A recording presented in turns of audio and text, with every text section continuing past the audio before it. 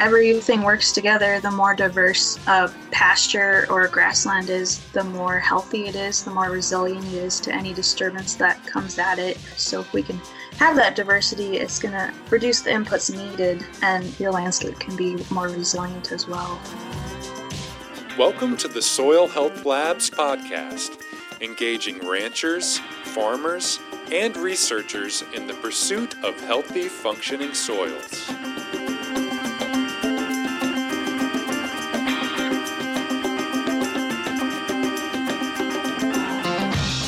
Welcome back to another episode in the Soil Health Labs podcast. I am Barrett Self. And I'm Buzz Clute. And today we have an interview that Buzz did with one of our favorite South Dakota NRCS employees, Emily Helms, State Rangeland Management Specialist. Yep, Emily is a very quiet person when you first get to know her, but she's a fount of knowledge. And we talk about this in the podcast anyway, so I don't want to get carried away.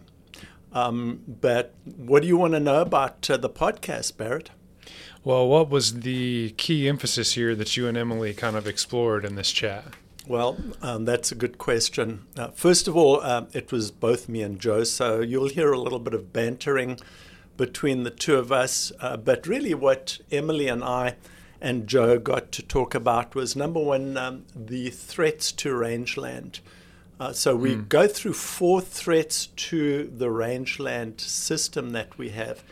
And then we look at a number of the approaches that we use, including prescribed burn and prescribed grazing.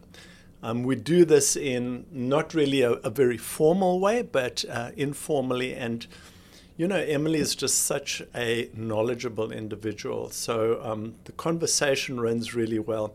And I always, of course, love working with Joe on this. Yeah, well, it's a great dynamic in the field when we're out there with Joe and Emily. So I would imagine that's going to shine through a little bit in this episode. Yeah. And I think the other thing that Emily just brings out is this whole idea of, one rancher can't do it on their own. It's really a question about partnerships and organizations. And of course, you've got people like the South Dakota Grasslands Coalition that is an incredible help to rangeland folks. And then, of course, we also visited with the South Dakota Soil Health Coalition, and they're also part of that system where we have these networks of people who are knowledgeable, who have been down that path, and who can help each other. Yeah, that's part of the free resources that we always include in the show notes. There's a lot of that out there, a lot of free help that ranchers and farmers can access. Yeah. So a lot of this is about trying to get that message out. Well, we're going to get it out right now. Let's shake it out. Let's shake it out. All right, we'll hop out of the way and let you guys enjoy this episode with Emily Helms.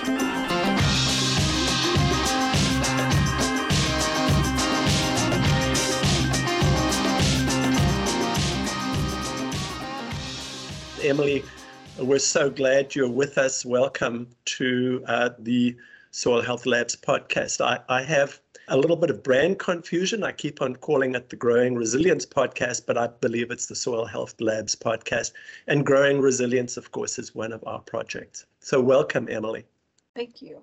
Thanks for having me. Yeah, Emily, I'm just going to kind of give you my background of when I got to know you. I think we met in October 2020. And, Joe, you were with me, right? And Emily is this quiet, unassuming type of person. And then you take her out into the field, and she's like the queen of the field. She waxes lyrical. She stops. Oh, look at this. Look at this.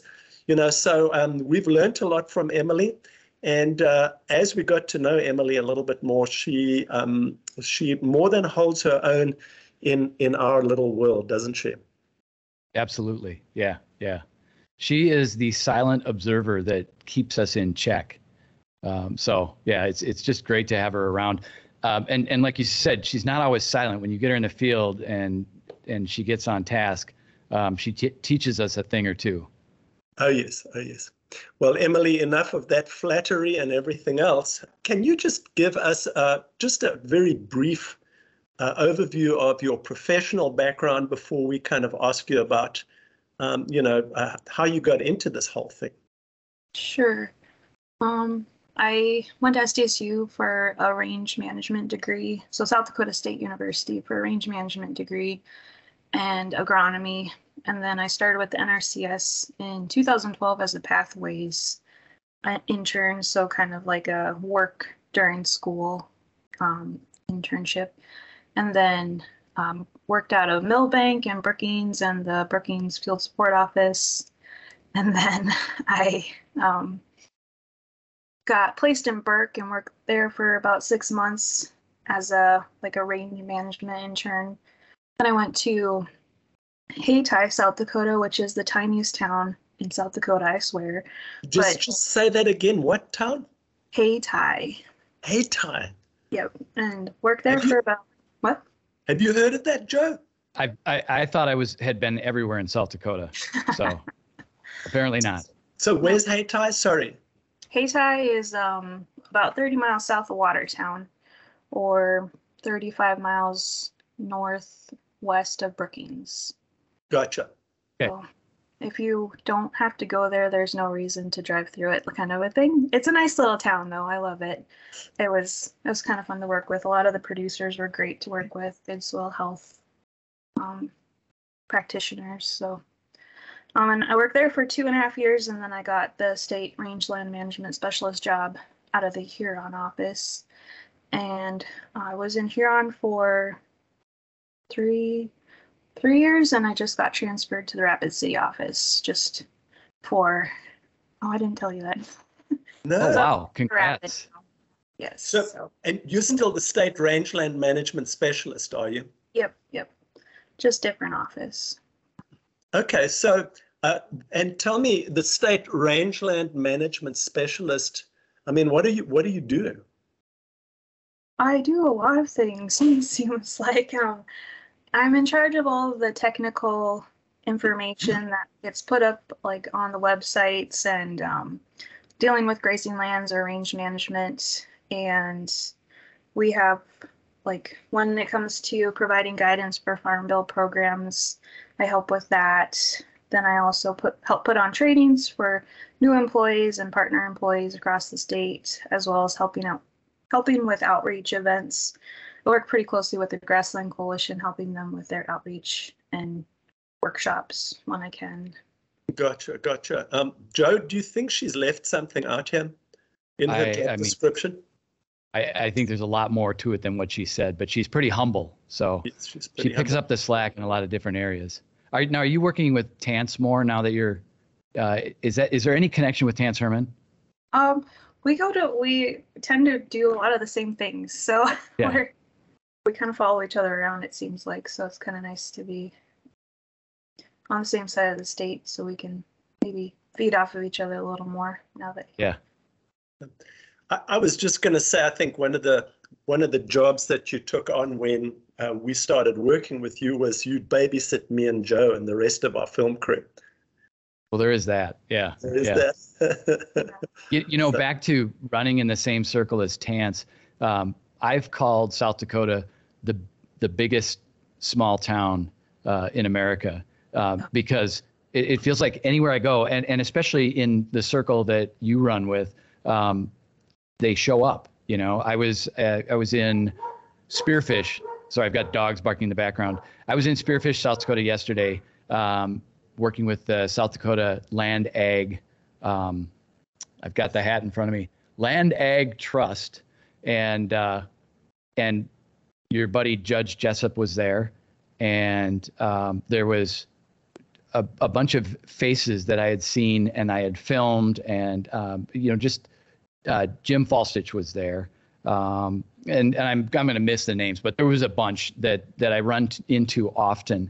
It doesn't matter where I am in the state. So folks like yourself are so committed to the mission of soil health and grassland health that you are going to go wherever you need to go, to be a part of these these workshops and presentations and things. So it's pretty cool. Pretty cool seeing y'all. I'm glad you got to see Judge. He's always great to see. Yes. Yeah. Well, Emily, before we kind of dive into a few other things, what got you started on your interest in rangeland? Why did you go to South Dakota State University for rangeland management? What was it that drove you to do that? Well, I grew up on a ranch, a small ranch in western South Dakota, north of Wall, and just being out in the landscape got me interested. And then I went in high school. I was in FFA and got involved in rangeland judging, and that I always thought that was really cool, just knowing all the plants and how important they were. And I got introduced to the NRCS through those outreach events that they put on, which I'm now helping with, which I think is pretty cool. But I went to rangeland days and range camp and excelled at agronomy and range judging in high school. So I thought that might be a good career to follow based on that experience in FFA. Yeah, so your specialty was more to do with kind of the plants and the habitat, and you weren't necessarily sort of interested in, how big a cow might be or small, or, the weaning weights of calves. Your specialty was more in the grasses and the forbs and the rangeland. Is that right? Yeah. Yep. Okay. Well, that kind of leads me on to a kind of a follow-up question there, Emily. When you and I first spoke, even prior to we've spoke on the phone, we talked about the threats to rangeland in South Dakota, and I would imagine these are common threats. I was wondering if you could perhaps hold forth a little bit, because we need to hear it, and we need to hear it often. What are those threats to rangeland, and how are you seeing progressive ranchers showing up and addressing these problems? There's a lot of threats to rangelands. The biggest one we're working on right now, there's a 4-state effort to combat woody encroachment on rangelands, because the northern Great Plains is one of the last remaining intact grasslands in the United States and the world. The Sandhills is one of the biggest landscapes that hasn't been cut up by development or land conversion in the whole world. So we have this awesome opportunity to keep our grasslands intact. So South Dakota, Nebraska, Oklahoma, and Kansas are kind of partnering to combat woody encroachment. So that includes cedar trees encroaching on grasslands, along with other species that are encroaching, because grasslands are supposed to be grass. They're not really supposed to have these woody species. So that's one thing that we're dealing with, especially in the central part of the state, is this woody encroachment issue. But if you look around the state, it's happening everywhere. The Black Hills trees are encroaching on the grasslands around the Black Hills, and in the north part of the state, we've got cedar trees encroaching on grasslands coming out of windbreaks and that kind of a thing. And then across the state, we've got Russian olives that are taking over as well in all the riparian areas. So we've got lots of species that we need to kind of deal with before we don't have any grasslands left. Then another kind of threat to grasslands is development, especially in the Black Hills area. We've seen a lot of rangeland get turned up so we can put houses in, which kind of makes me really sad, but there's really nothing we can do about it other than Joe was working with yesterday. Yeah, it was Johanna Meyer della Vecchia and her family. They put their land into a permanent conservation easement, and which is amazing. I mean, you go into Spearfish, and you just in the middle of Spearfish, you turn up a street, and it goes up a hill, and all of a sudden you're in this world that you wouldn't know there was any houses around at all. It's a giant, there's canyons and trees and grasslands and cattle running, deer, elk. They've got bear back there, mountain lion, and there's 2 streams that run out of it that are feeding Spearfish Canyon.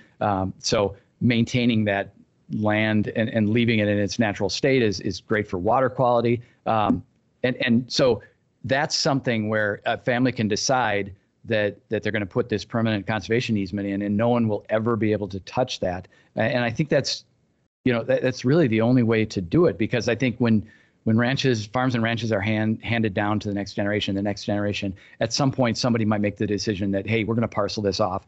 There's so much money to be made, especially in areas like spearfish, that it would be hard to say, no, we're not going to, sell part of it to a development. That's millions of dollars. So it really takes, the right people. And I suppose a bit of education. That's the beauty of what we're doing. We're able to go in there and film these stories and show people that, there is a reason to do this, and it, there's a purpose, and we're all grateful for what you're doing. So, I think that's one way to combat, urban sprawl into these areas that are so necessary for the planet, right?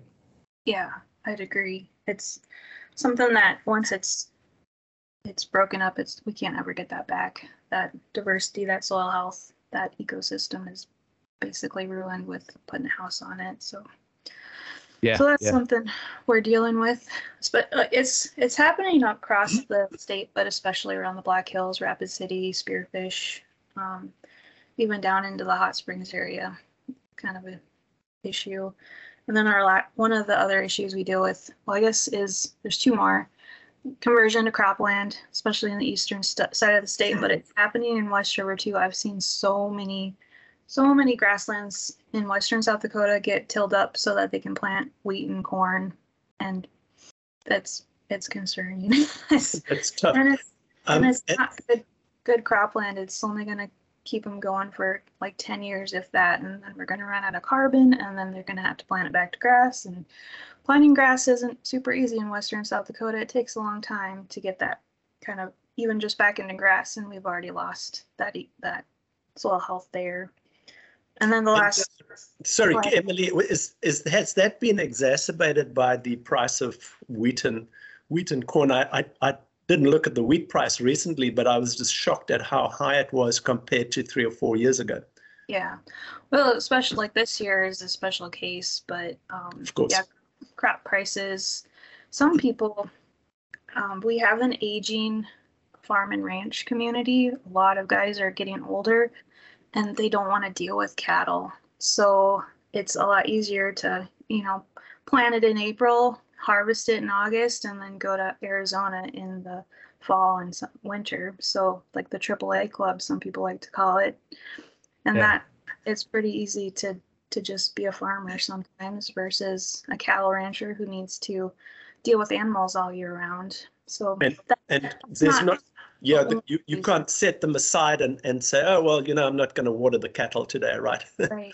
Yeah. Yeah, sorry. Well, luckily, I think we've got a lot of young guys coming in that realize cattle are the way to get into ranching and production agriculture. So that might be our way, if we can empower the younger generations to get into cattle and realize that it's not that bad. It's a lifestyle, but it's rewarding, and we get to save the planet by doing it.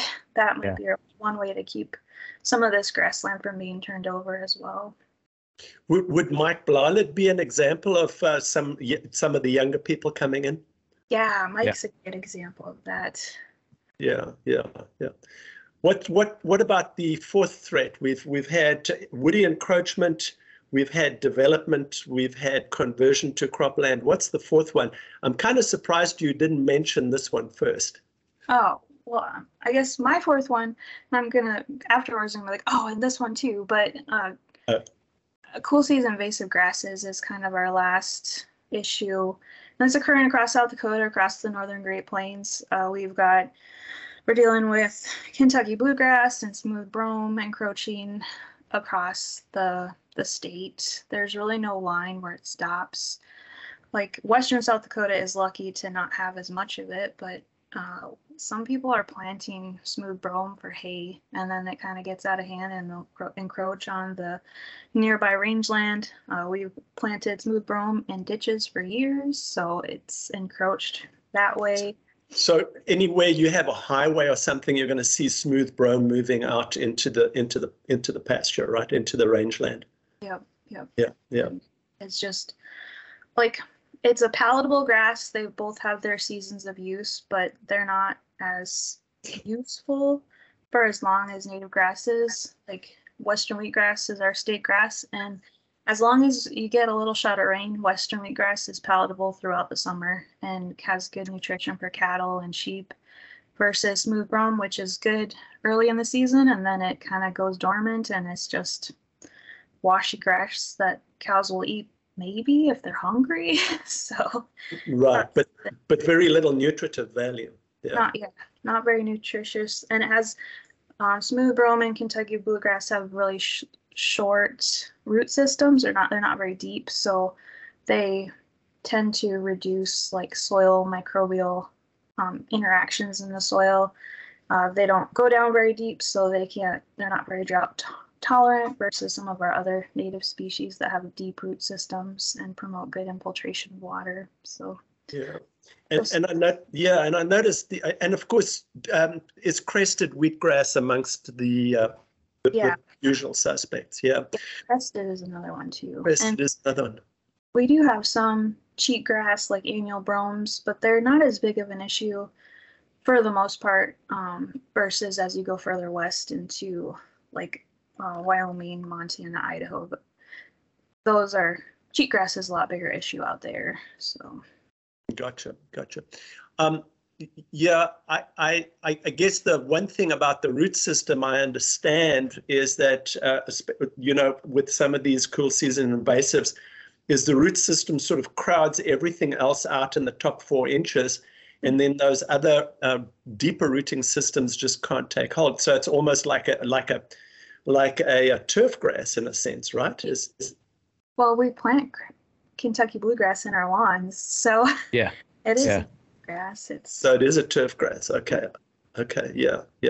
And I learned this like a couple years ago. I read a book. It was called Weeds. So it talked about all these different plants that are like have weed status. But Kentucky bluegrass has evolved with humans over like thousands of years, so it knows how to deal with us and how we work, and so it has a low growing point so that we can mow it and we can keep grazing it, because cattle kept grazing it in Europe and then it got brought over here and they kept grazing it. So it's something that I think we're going to have a hard time dealing with, but we do have fire on our side. Like a prescribed burn can help reduce it a little bit.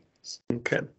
And let me ask a quick question. How did the drought change things? Because what I've noticed West River this year is there's been a lot of rain. Everything's really green. It's as green as I've ever seen it in western South Dakota. So did the drought affect those cool seasons and maybe open things up for some of the natives to come back or not? I think it depends on the management. If somebody was kind of managing away from those cool season species, the drought does, like, they're going to shut down during a drought. So we could kind of graze those off, get a opening up for the natives to come in, just like them able to put their leaves out and be photosynthetic. Like that's one way that they can help like promote natives, but I think it depends across the state. Yeah, sure.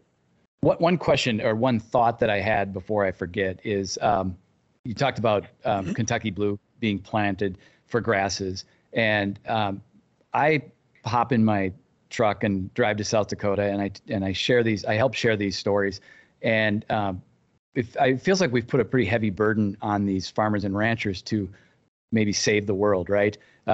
To save our grasslands and to do the right things. We say things like that, and then I come home and I mow my lawn every week, and I have somebody that comes by and puts chemicals on my lawn, and I feel like as the years go by, I feel like more and more of a hypocrite to be trying to preach what to do, the right thing, and then I come home and I'm not doing it on a small scale, and I think working with homeowners in urban areas is one area that we can really move the needle if we can maybe make a change in the urban areas. It might not be possible to to take on a task as big as changing the mindset of the farmers and ranchers that, I hope it's a green screen. I can't see anything.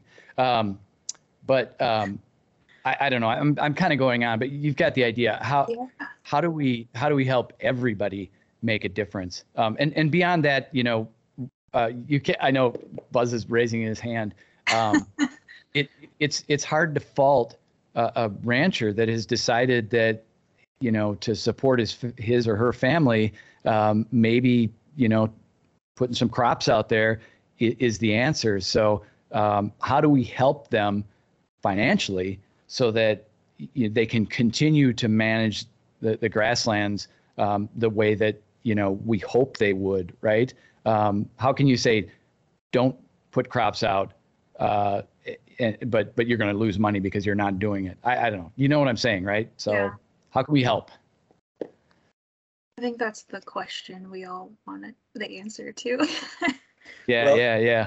If you listen to Dwayne Beck, I think I did an interview with him in 2013.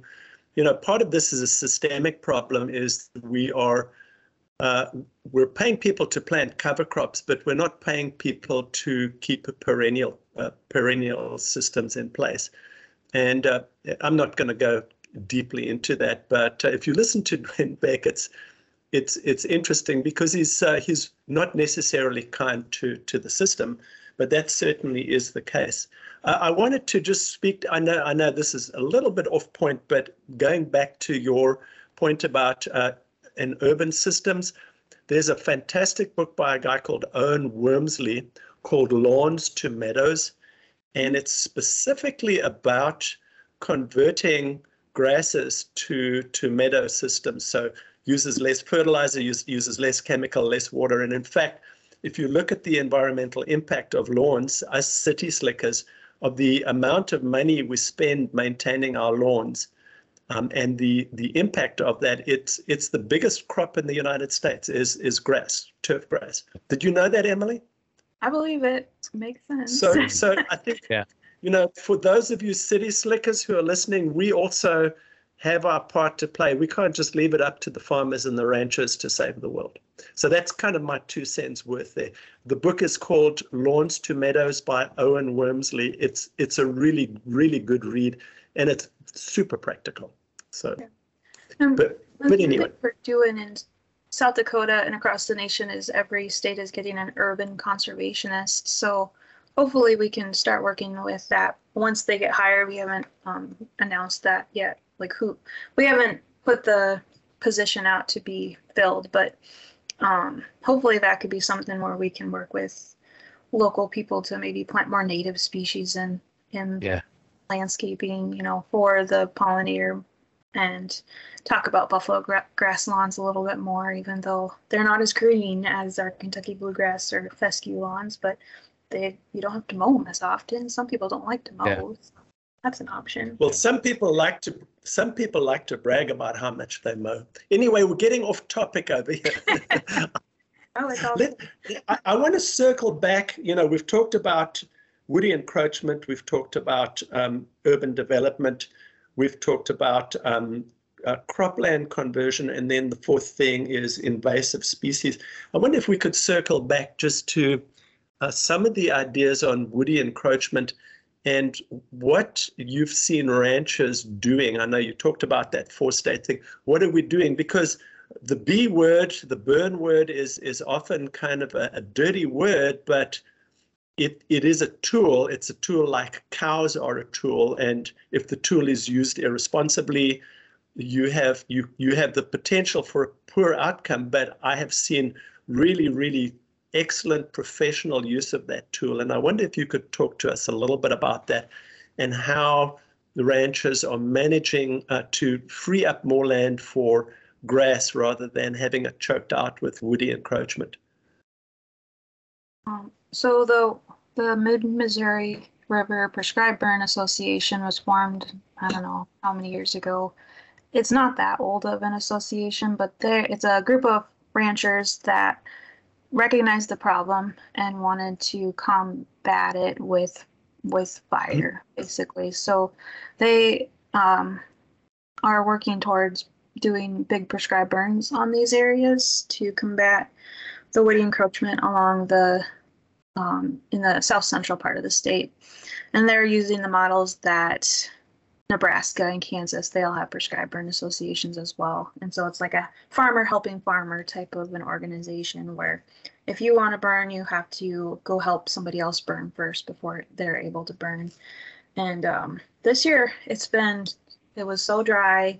And last year, just because of COVID and all of that, like they haven't really been able to burn the past couple of years. So it's kind of like not going as they had hoped, but it's still new and they're still working towards getting more burns on the ground. But that's one way they're working to combat the issue is putting these landowner groups together so that they can start working on it at least. And then we've spent, and I think the United States, or just NRCS in general, we put a lot of money into brush management. So that's just like cutting the trees off, because cedar trees and juniper trees, they don't resprout. So you can just chop them off and either pile them up and burn them or just leave them there. And in some parts of the country, you can just leave a tree there and it disintegrates really fast, which blows my mind. But apparently that happens. But for the most part, people, they put them in piles and then they'll burn those small piles versus the big landscape. But once you cut that tree down, it somehow releases all of the little seedlings. So instead of one tree there, you've got 1,000 trees. So it's kind of one of those things we need to do multiple ways of managing the trees, not just saying like, oh, you can just burn it. You might need to do some cutting and then burning. Or another tool that we're starting to use is goats in that part of the world. So goats will graze the trees. They love the bark. They'll like strip all of the bark off, and that will kill the tree as well if they take enough bark off. So there's a couple different tools out there to help reduce the issue. Well, I'd never heard of goats with cedar tree. I know they were great in poison ivy. I think Janita Qualm told me. So you talked about the Mid-Missouri River Association, and of course we visited them quite a bit as well. But I was wondering, what about the James River? So are there any efforts afoot in the James River Valley area? Yeah, we're working on it. The SDSU and us we're trying to figure out how to get an agreement going where we can develop a Southern James River Prescribed Burn Association. It's still in like the baby stages, so but we've got some interested landowners. It's just finding ones that want to kind of lead the charge is what we're still working on. It sounds like it needs a little bit of incentive, but the Mid-Missouri River Association really kind of had the feel of a grassroots movement, didn't it? Yeah, it was started, and Dave Steffen passed away last year. I think he was one of the main people that started the Mid-Missouri, along with the Grimms. They saw that issue and they kind of helped, and there was a few others. Tom Christensen, I think, was one, and Doug Feltman, who we had on the videos as well. Like they Rod Voss was involved quite a bit, wasn't he? Yes, Rod Voss. I think he was involved. I'm not sure.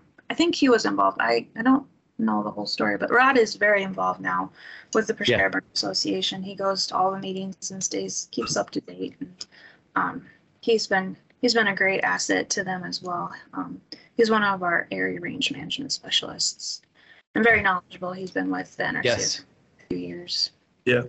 And Sean Kelly, extension person who is involved as well. He's also a great asset to them. Yeah, it's interesting that Sean's not only he's a rancher himself, and he's on the Mid-Missouri Fire Association, but he's also active in the local fire, the local fire department. So he really has a lot of tools in his tool belt as an extension agent, which is really kind of cool. Yeah. Emily, so we talked about the Jim River, the Mid-Missouri. You had spoken to me about Ponderosa pine out in the west, especially in the hilly regions. Is that correct? And is something happening out there, or is ponderosa pine still sort of a problem that really needs to be addressed? I think we're addressing it in small areas. It's probably not as big of an issue for some people as the Mid-Missouri and the James River Valley are. Gotcha. It's definitely, I think, something to be aware of before it becomes an issue. Like, I think we still have time to maybe cut some trees down, but yeah. We'd like to briefly interrupt this episode for a short announcement. Over the past couple months, we've put in a lot of work to revamp our website, growingresilienceSD.com. It is now completely updated and live. On the website, you'll find all of our podcasts listed, as well as our video content and blog content. In addition to that, we also include links to resources from our sponsors. So for any farmers and ranchers out there in South Dakota and the Midwest as a whole, if you need any of these free resources, please check us out at growingresilienceSD.com. And now, back to the episode. We haven't really talked about easements, and I don't know how many ranchers know about easements. So let's kind of, in terms of, if we have this unbearable temptation to sell our land, especially, as folks approach, my age or a little bit older, how do easements work? Tell us a little bit more about those. I'm not an easement specialist, so I'll probably get something wrong. I've had a little bit of familiarity, so we'll work on it together. But between the three of us, we probably can puzzle it together, right? Yeah, and there's a few different types of easements that you can have. It depends on the type and who you're going through. Like NRCS has easement programs where you can basically sell your rights to developing or tilling up the ground. And it can be for 30 years or perpetual, which means forever. So and most of our easements are wetland reserve easements. So it's basically restoring a wetland that maybe was ditched or was farmed. So then you have to restore that wetland, and then you sell your rights to ever developing or farming that again. But you can graze it with a compatible use authorization, or put food plots on it, use it for hunting, that kind of a thing. We also, Fish and Wildlife Service also has easements where there's like wetland easements where you can't do certain things to wetlands, like burn them during the year unless you get authorization. But those can be put on cropland where you can still crop, you just can't crop those wetlands. And they also have grassland easements where it just keeps those acres from ever being tilled up, and you can graze it how you want after that.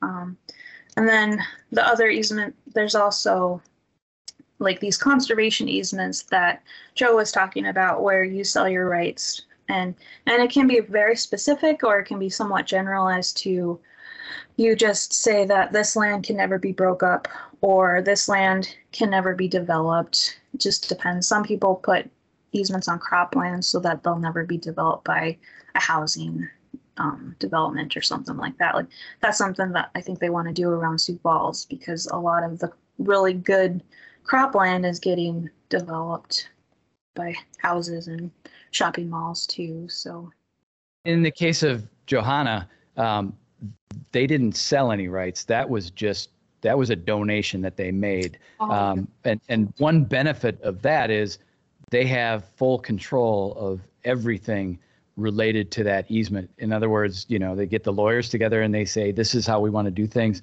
And so they don't have outside interests coming in and saying, this is how you manage. So there's more control in a case like that, obviously, but I don't know that everybody is in the position to say, here, take thousands of acres here and put it into a conservation easement, and we're never going to sell it. So that takes a special person, not just a special person, but it also takes, having the means to be able to do that, right? Mm-hmm. Yeah. Certainly, if they're in that position, they're very good. My understanding of an easement, and correct me if I'm wrong, is by putting an easement in and saying, okay, this land is not going to be, we don't want this land to be plowed up for the next 30 years or the next, in perpetuity. Essentially, what you're doing is you're quote unquote reducing the value of your land, for resale. And so you are being rewarded for that by whoever is providing the easement money. So that's my understanding. And a lot of guys have been able to do fairly well out of those easements and hopefully invest that money so that that land can get taken care of in the future. But yeah. Does that make sense? I mean, that's kind of how you see it, right? That you're being rewarded for foregoing the value of being able to either develop or plow it up. Right, with like the federal easements, but like Joe said, the conservation easements through the Ag Land Trust are a little different, but in a good way. Like you don't have to have someone tell you how to manage it. You just making sure that those lands are kept the way you want them for years to come. Right. Yeah, and I think going to a land trust or going to some of the NRCS or their partners and investigating easements might be a real important tool in your toolbox. So, well, let's circle back to that other one of conversion to cropland, Emily. In terms of some of your progressive ranchers, they've been able to avoid having to plow up because they have, they've increased the productivity and profitability of their land. Would you be able to give us a few examples of guys who are really doing well and some of the principles they're using to just, stay ahead of the game and produce calves for, much lower prices and improve their habitat all the time? There's tons of them across South Dakota, so it's hard to say this one and this one, but Joe talked about Jim Falstick is a great example of he's kept it in grass for his ranching period, and has great habitat. He's got a hunting business on his land as well, and he understands grazing management, the right things to do at the right times. And I think part of it is just he's very observant of his land and can understand when he needs to move his cattle and how long he should stay in a pasture so it doesn't get overutilized and those types of things. Yeah. So that's, there are a lot of guys, I guess the same thing with Larry Wagner, right? Right. Yeah. He's got a lot of row crop land around him, yet he's stayed afloat. And I guess, what they've got in common is this whole idea of adaptive grazing, right? Yes. Making the most, keeping their animals on a very, very small proportion of the land. And then, moving them often so that they basically rotate, rest, recover, right? If they keep those important words happening on their landscape, like resting their land as much as possible, as well as letting it recover and rotating through the pastures is with proper utilization. Yeah. Well, can you give us an example, West River, maybe somebody we've never heard of who's really kind of taken off with adaptive grazing management? I don't know, Joe. Well, all of the Our Amazing Grassland stories that we do over there, they're everywhere. The Blairs have a beautiful ranch and two different areas and, lots of native species. Robert Boyle, and we worked with him last year. There's a lot of people that are coming into this and helping to repair areas that were tilled. It's really hard to point out just one, but right. Everywhere we stop, there's somebody doing a great thing with their management or with, bringing things back to the way they used to be as much as possible.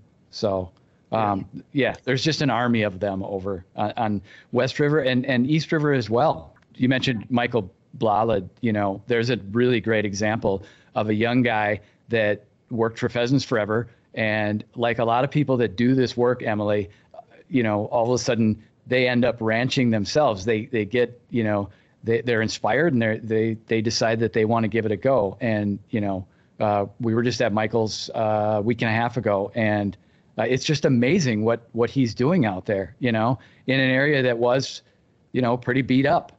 So it's beautiful. Yeah. Yeah. Well, I guess the other guy who comes to mind is someone like Jim Capriva. We met him the first time in October 2020, but haven't really got back to him. So I think I need to talk to him. But just FYI, if you go to the South Dakota Grasslands Association website, coalition website, you'll see that Jim Capriva is one of the mentors on economics of farming and ranching. So, he's got his head on straight. And Buzz? Yeah, go ahead. Sorry. sdgrass.org is the South Dakota Grasslands Coalition website. Yeah. And I don't know if that's what you're talking about, going through that. But, correct. sdgrass.org. Yeah. Yes. So that's the South Dakota Grasslands Coalition, right? If Yes. you've never been on it, if you're in South Dakota, you've probably been living under a rock if you've never been there or never heard of it. But it's an amazing thing. The other question I have, do we have a map of South Dakota producers that have been on the Amazing Grasslands video? Who's got that map? Where can we find it? We have a map in the Grassland Planner. Yeah, so is that map available electronically, Emily, or is it just in the hard copy of the Grassland Planner? That's a good question. I don't know. I know you can also view the Grassland Planner on the South Dakota NRCS website as a PDF, so it's available in PDF format as well. Gotcha. And that's available if you click on on the front page of the South Dakota NRCS website, there's a range and drought information link, and you click on that, and then you go all the way to the bottom, and we have the most recent planner there. Gotcha. Yeah, I've seen a lot of dots there, so you guys are correct. I mean, I think it speaks to some of the land ethic that we have in South Dakota ranchers and farmers, and I'm not saying other states don't have that. I just think you guys have done a really great job of capturing that, and so that's pretty awesome. Yeah, South Dakota excels at this. Yeah. Right. Yeah. I just noticed that there are 70 Our Amazing Grassland videos on the YouTube website.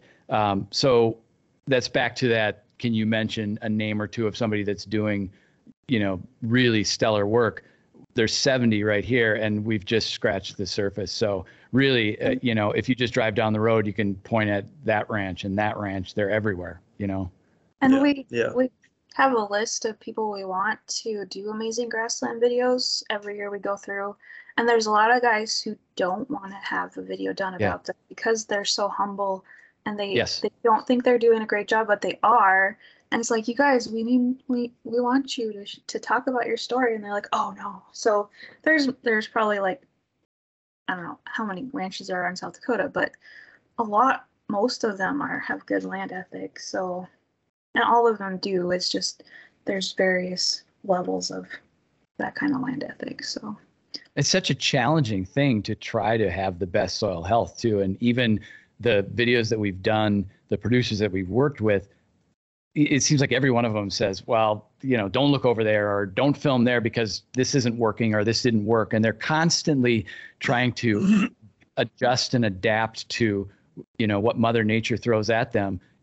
They try to make the changes and they're looking at what others are doing and they try it on their ranch and it's different. It's different it can be different 2 miles away as far as what's successful and what's not. It's context and it's also just adapting to the changes that are happening and they call them mistakes, but it's not a mistake. It's just, Well, I think, SD Grasslands is really good about saying, guys, please share your mistakes with us so that we don't make your mistakes as well, right?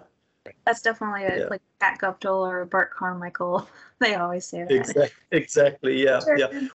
Well, Emily, I've kind of overrun my time. We've spoken to Tance quite a little bit about, the various approaches to managing cool season grasses. So we'll spare you the complexity of that because we know that there are different approaches. But I wanted you to speak about why rangeland is important, why diversity is important in South Dakota. What's that got to do with anyone in South Dakota? Not only the rancher, but the folks that make their living off agriculture directly or indirectly. Because it is. Because I said so. How about that? Oh, well, that's good enough for me. You heard it, folks? That's good enough for me. Emily said so. End of podcast. Bye-bye, Emily. Bye-bye, Joe. Well, like diversity, we preach it. June is a diversity month. Like we have so many different months that are celebrating diversity in our social lives. So why not have diversity in our landscapes as well? And everything works together. The more diverse a pasture or grassland is, the more healthy it is, the more resilient it is to any disturbance that comes at it. If we have a monoculture of crested wheatgrass, smooth brown Kentucky bluegrass, or even just our croplands are monocultures, they're not as healthy. They need more inputs in order for them to be productive for us and to help us have a better product. So if we can have that diversity, it's going to reduce the inputs needed, and it'll reduce our bottom lines for producers. And I think a lot of people think cows just eat grass, but they also eat those flowers, those forbs. They eat shrubs. They eat parts of leaves off of trees, even though we're told that they're poisonous. Like if there's diversity in our landscape, those cows will be a lot more healthy as well. And you won't have to put as many inputs into them to keep them healthy, like pouring them for bugs or having to give them some kind of shot to reduce some illness that they might get. So that diversity, it not only plays into the health of the landscape, but the health of the animals on the landscape, which then relates to we're eating those animals after they're produced, and that a healthy animal is healthier for us as well because they're going to be more nutrient dense. So diversity isn't just like this pretty picture on the wall. It relates back to our health as well. So having that diverse landscape is important for everyone. And diversity, I don't know, you could go on and on about how important it is.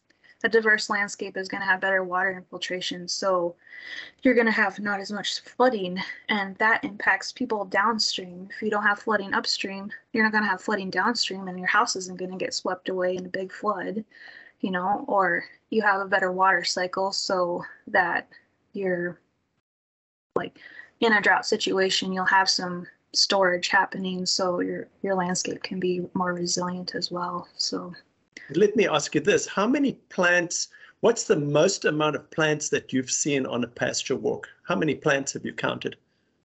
Different species. We were on the Bluebell Ranch a few years ago. I don't remember. It was like 2016 Leopold winter. There, Leopold. And this is East River, by the way. East River, yeah. Leopold. East River, South Dakota, in the middle of cropland country. Yeah. There was over 1,000 species, or 100 species. I think over 100 species. In just a small pasture. It was like beautiful. So every one of those species has a different time when it's going to peak from a nutrition standpoint. Whether it's different time of the year, it's got a different root architecture, it's got a different architecture above ground, and it's all connected below ground through through mycorrhizal fungi. So it's an amazing community that we're still trying to wrap our arms around. So that's really exciting. But Joe and Emily, are there things that we've neglected to talk about today? Certainly we can carry on, but what else do you think we need to talk about before we sign off over here? I think one thing that is really important to touch on one last time is the importance of consumers really helping out and driving this movement. Without the help of the people in the cities that are buying the products that these farmers and ranchers are growing and creating, we're really not going to be able to make big changes. And if we want to keep ranchers on their ranch and not turning their ranches into farms, we have to find a way to support them financially. I'll be with Gabe Brown on Monday going into General Mills, and he's speaking to the executives. Those are opportunities to make big impacts. If you can have a company like General Mills reach out to their consumers and help them understand why we need to make changes, and that it might cost a little bit more, but in the end, it's going to cost less because of healthcare and because of, our environment and the air we breathe and the water we drink. It's worthwhile. So I think that can be really big impact. And that's all. You could have 10 more podcasts where we're just talking about that. But that's the thing that I think about all the time, Yeah. Emily, last word from you. I'm putting you on the spot. Give us some hope, Emily, because this is, no, it was Colette Kessler and I were talking about a convention or a workshop that she went to in Colorado where they were talking about the state of grasslands, and they're saying within 10 years it could be gone. What we have could be gone. There's so much encroachment and so much urban sprawl, and so it's kind of depressing when you think about it. But are you hopeful? Do you think that we can make a difference? I think that there's a lot of people on our side. We have this huge, I want to say coalition, but it's all of these different partners coming together to have a single goal, especially like the Central Grasslands Roadmap. Like there's tons. I was just looking at it. Involved with that. It's amazing to see how, and people that you wouldn't think would be associated with each other are coming together for one problem. So there is a lot of hope when we see a lot of different groups like that bringing what they have to the table and saying, okay, now how can we help? That's pretty awesome. So that's grasslandsroadmap.org. Yeah, is a website to go to, the Central Grasslands Roadmap. And we'll try and put that in the show notes as well. But Emily, I think you've capped it off so well. And Joe, thank you for asking that question about hope, because we need hope. And we've got these little islands of hope, dotted across the South Dakota landscape. And so I'm so grateful. I'm profoundly grateful to be part of that. Even if it's just sort of the messenger boy, I'm just so excited to be that.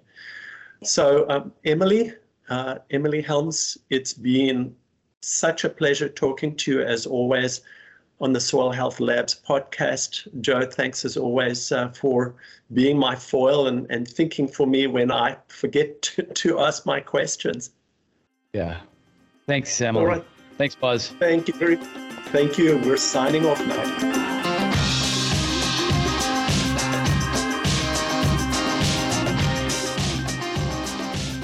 Well, Buzz, there was a big emphasis on hope at the end of that episode. And speaking of which, I was actually talking to your daughter and her husband about flooding and drought in Dallas. And it seemed such a parallel to what's always going on in South Dakota. And the idea of your livelihood being so dependent on the weather that is so extreme, it can be tough to have hope at times.